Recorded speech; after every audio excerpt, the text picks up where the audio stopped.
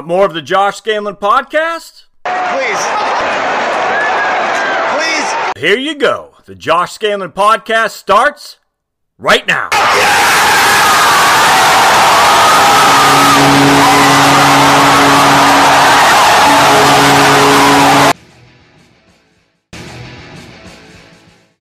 Josh, why are you so mad at the financial industry? I get questions like this quite a bit from financial planners justifying what they're doing to earn their fee. And I just laugh. Because why am I so mad at the financial industry? Because the emails I get from the people that subscribe to my YouTube channel time and time and time again about how they've been told they can't retire because they need $6 million. They can't retire for whatever reason. They have to stay working their crappy old job for whatever reason.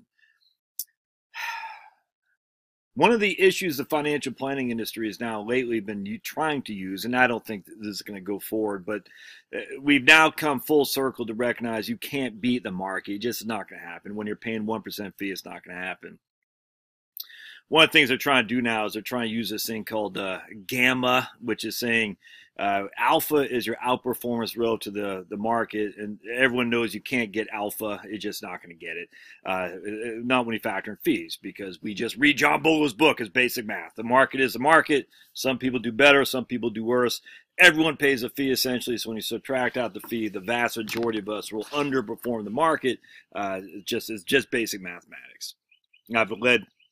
I've done many a book or a link to the John Bogle's book, which will you can certainly read. Common Sense on Mutual Funds and figure it out. Just read an article. It's literally mathematics. So we know we can't generate alpha. So now what we're trying to do is do this thing called gamma, which is trying to say how an advisor can save you from yourself, essentially. So they'll use these silly articles from Dalbar. Morningstar had one, which is some legitimacy to it, but I question how the structure of how they got their numbers. But anyway, the issue is the market has done 10%, but the average investor has only done 5%. Thus, there's a 500 basis points that you're leaving on the table because you're an average investor, essentially because your behavior is bad. Thus, you need to hire a financial advisor to change your behavior. And I just haven't seen that. I haven't. I've talked to thousands of people. I've seen a few, I'd say pretty much all men who have got out of the market at the most inopportune time or went all gold. But very few I've ever seen, men included, have done that.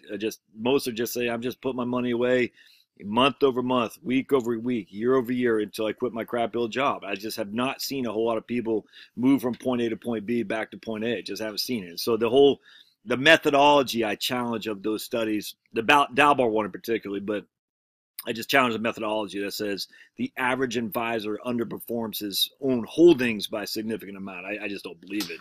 But the other thing is too, all right, let's just say it's true. So I'm going to hire some guy at 1% a year. Is that going to make me better perform? No, it's just silly. So I hate that. I hate the advisor industry says, oh, you can take 4% a year off, and I'm going to charge you 1%. So how much are you actually taking for a year? You're taking 5%, 4% to live on, and 1% to the advisor. And they don't ever talk about that. They don't. And I was talking to a lady yesterday. She had Ed Jones accounts, paying 1% to Ed Jones, but also paying mutual fund expenses of 90 basis points to 120 basis points.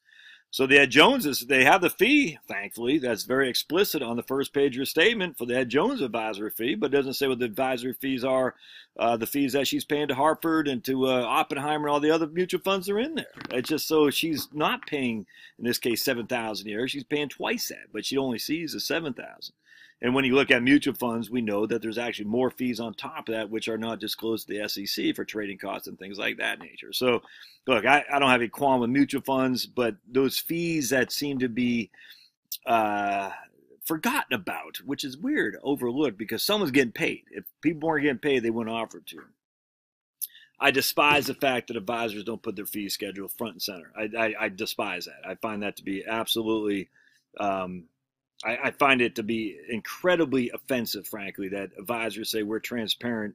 Well, what's your fees? Well, you gotta depends on your situation. Okay, that's not very transparent. So if what if my situation is I got $1,000,000 and I'm rental real estate and I got $400,000 of IRA money?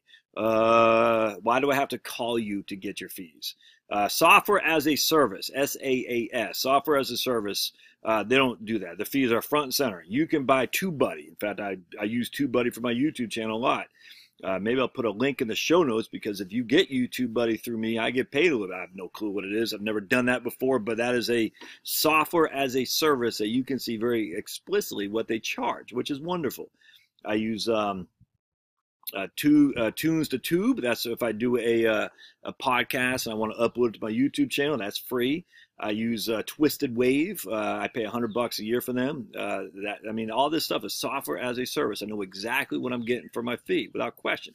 And no one in the financial planning industry does that. It's nuts. I hate the fact that we're charging for assets under management. I find that to be offensive as well. And that way, we're essentially saying to the vast majority of Americans, you're not good enough for us, which is just which ticks me off, man. It does, because the vast majority of Americans do need financial advice, but they're not getting it from the financial advice industry, because the financial advice industry is all geared towards this one segment of the population. People got a lot of money, and people are willing to pay a lot of fees. I find that offensive. How much money do you freaking need to live on? I mean, on this, a corollary to that, I told you before about financial advisors flying around private planes. And I'll never forget, ever, ever forget, Vietnam vet, Agent Orange, probably not long for this world, nicest guy you'll ever meet in your life. He and his wife had about $350,000 squirreled away. The company, the owner of the firm, was flying around these private jets, recruiting more and more financial advisory firms to go under his marketing scheme, if that makes sense. So he's flying around these private planes to recruit other firms to go under him. So he gets a cut, the other firms get a cut, the funds themselves get a cut, and this Vietnam vet with Agent Orange and his wife with $350,000, what happens then when the next crash comes around? What happens? So he's paying 1% to this firm, 1% to these guys, and it's not disclosed. It's freaking nuts, man. Now, is it disclosed when he sees his monthly statement? Yeah. Okay. Well, Josh, you see the fee that he's coming out of there. Okay, I find that to be offensive, especially when these guys are flying around the freaking airplanes all over the place. Why? Because the recruit is multi-level marketing. I'm Joe Schmo Investment Company. I can get Jane Schmo Investment Company underneath, and I can get Bob Schmo Investment Company underneath. It's multi-level marketing. Everyone gets a cut, but it's a cut off your money. It's a cut off your money so they can fly around the freaking multi-million-dollar planes and whatnot. I find that offensive. I really do. And they're going to say they're financial advisors. Okay, when's the last time your financial advisor ever asked about your 1040? Ever asked about your estate documents? Ever looked at anything? Ever looked at your cash flow? It's always about investments. So it's not financial advisory. It's corrupt. It all can be. It's not financial advisory. I can't stand the industry because I know a firm that I used to work with who lied about 15 of my friends, had them fired when they made crap up about them and put stuff on their record, their U4, what's called the U4, so they could never get work in the industry again. And no one cares. No one cares about that. Thankfully, one guy has received a $2 million payout, but it took him 2 years to get it, and he could not find work. All right, so he had to blow through all his savings, everything, and he got lucky. He found the right arbiter to rule for his favor, and I don't know how long it's going to take for that firm to pay him out that $2 million. But I hate the fact that the industry allows that kind of stuff, because that's corrupt as day is long. Your firm can just make up crap about you, and you have no recourse. Oh, Josh, you got recourse. What's your recourse? Took this guy 2 years, probably $50,000. There's no guarantee he's going to win. And what if he doesn't? He's never getting employed in the business again, because it looks like the company made crap up about him, saying that he was basically a scoundrel of theft. And it was completely false. It completely lied. And yet the other people who said that are still sitting there at that company living on $300,000 a year of salary off of who? Off of your money. It's nuts. And the industry allows that to happen. It's crazy. Oh, but there's no recourse. Give me a break. I got a thing on my U4. It's not a very big deal because I just don't care anymore. But if I did care, how do I get that off? I mean, it's been almost 3 years now. I mean, so what do I do? Hire an attorney? How much does that cost? What's the likelihood of it coming out to my satisfaction? Not very high. It's just not. And I hate the fact that actually most arbitrations, they go against the client and go for the industry. Why? Because the arbitrators come from the industry. I just hate the financial planning industry that says we're going to charge you a fee for your investments and we're not going to do anything else. So if you have no investments, we're not going to freaking work with you. I find that to be incredibly offensive, incredibly offensive. And we're going to say, we're going to show ourselves some of these freaking commercials as if we know you and everything about you. But if you don't have any money, we're not going to talk to you. And then when we do have money, all we're going to do is we're going to submit a report to you every quarter that says how your investments have done. What the hell does that have to do with anything? It's not financial planning. It's investment management. Hold yourself as an investment manager. I have no problem with that. But don't hold yourself as a financial advisor. Or the industry that says, oh, you can't retire until you got $6 million. I hate that. What the hell is that? When did this become the vernacular that says you have to have $6 million to retire? Where the industry says, oh, Social Security, we're not going to count on Social Security being there. Why? Why will we not count on that being there? Because Social Security isn't solvent. Bull crap, it's not solvent. It's going to pay its bills to at least at the worst case scenario. Not really the worst case scenario. The worst case scenario if we had 6.5% unemployment from here to eternity. But basically, this trustees report says without any fixes, with a 5.5% unemployment rate, they're still going to be able to pay 78 cents on the dollar come 2034. And then come 2092, it'll be 73 cents on the dollar. So, even in a pretty bad scenario that the trustees report uses, which is a 5.5% unemployment from here on out, they still can pay 78 cents on the dollar without any fix at all. I already told you how you fix it. Easy. Just pay a little bit more property tax and employment tax. Done. Yeah, we're not going to use that for financial planning? It's crazy. I hate the industry that doesn't listen to people. They tell and don't listen. I hate that because they're always trying to sell. And when you sell, you tell. That's what it is. You got to tell to sell. And I don't like that. You got to listen. What is the person trying to do? What's happening here? What are we trying to accomplish? If you don't know that, I hate the industry. They say you need to have 7 contacts to make a sale. So the initial thing is from sales managers. You better be on the phone 6 more times from that guy who told you no. That's a scarcity mentality. Josh, you want to hire me? So I go to you and say, hey, Tim, I want to run your money for you at 1%. You're like, no, I don't want to. Okay, I'm going to call you 6 more times. I'm going to bear you down until you say yes. Why? If Tim said no, well, there's friggin' Joe, Bob, Jane, Sue out there. Let's find them. Why do we got to hark on Tim? I just got an email from some guy. He's looking at 3 different firms. All of them are calling him because that's a scarcity mentality. They say, hey, you contacted us, so you gave us the right to contact you every which way to Sunday until you basically either capitulate or scream and holler. Well, what the hell is that?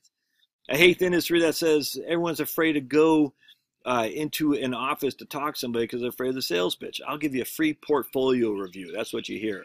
Free review. Our tools will tell you a free review. Well, you know what that means. They're going to tell you your stuff jacked up and that their stuff is better. I mean, everyone knows this stuff, and yet the industry acts like, I'll just give you a second look. I guarantee the second look is always going to come up with something that you say, I think we'd do better over here. Unless you find out they don't have money, then you'll say, oh, no, you're good. The sad thing is a lot of good people in the industry. That's what's sad. But they have to follow what the businesses say. And the businesses say you got to make profit. You got to sell things. And it's nuts, man. And so you got these good people who have good intentions come in the industry, want to do financial planning, but there is no money to be had in financial planning, they think, unless they sell products. And yes, selling investment services is selling a product. Absolutely. And I can't stand that. It's completely messed up. Anyway, so that's my diatribe against the investment world, the financial planning industry. It needs a change. It needs to change drastically for me to take it seriously. And I'm not going to take it seriously until we see front and center fees, until we don't get charged for assets under management, until we charge for actual financial planning. Until we do that, it's all fake. It's all smoke and mirrors. Until the freaking corporate bigwigs stop flying around in private jets, trying to raise more money, while they're freaking Vietnam vet clients with $350,000. They get 20% decline in their portfolio. They're doomed. It's nuts, man. It makes me mad. And yet again, the guys on the ground, the financial planners, are actually the good guys. It's the sales managers and the corporate bosses that are not. They're not. They're trying to maximize revenue, and they know how to do that to maximize revenue. Actually, let me read you this quote, as a matter of fact. This my friend who's in the business, by the way, who charges flat fee, which I like. I don't know if he'd want me saying his name right now, simply because it might tick off some people. I'll tell you what he says to me right here. Hold on just a second. All right, here we go. You ready? So this is what he said. Money management is the most profitable business in the United States, and it is incumbent upon all of us not to louse up the situation for others who may follow. That's Arthur Zeichel, who used to be president of Merrill Lynch Wealth Management, to a room full of advisors in 1996. This guy named Morgan Housel said, the business model of the majority of financial services companies relies on exploiting the fears, emotions, and a lack of intelligence of its customers. The worst part is that the majority of customers will never realize this. Let's just go back to Arthur Zeichel from Merrill Lynch. Money management is the most profitable business in the U.S., and it is incumbent upon all of us not to louse up the situation for the others who may follow. Notice that doesn't say anything about the client. All right, that's all I got. We'll see you next time.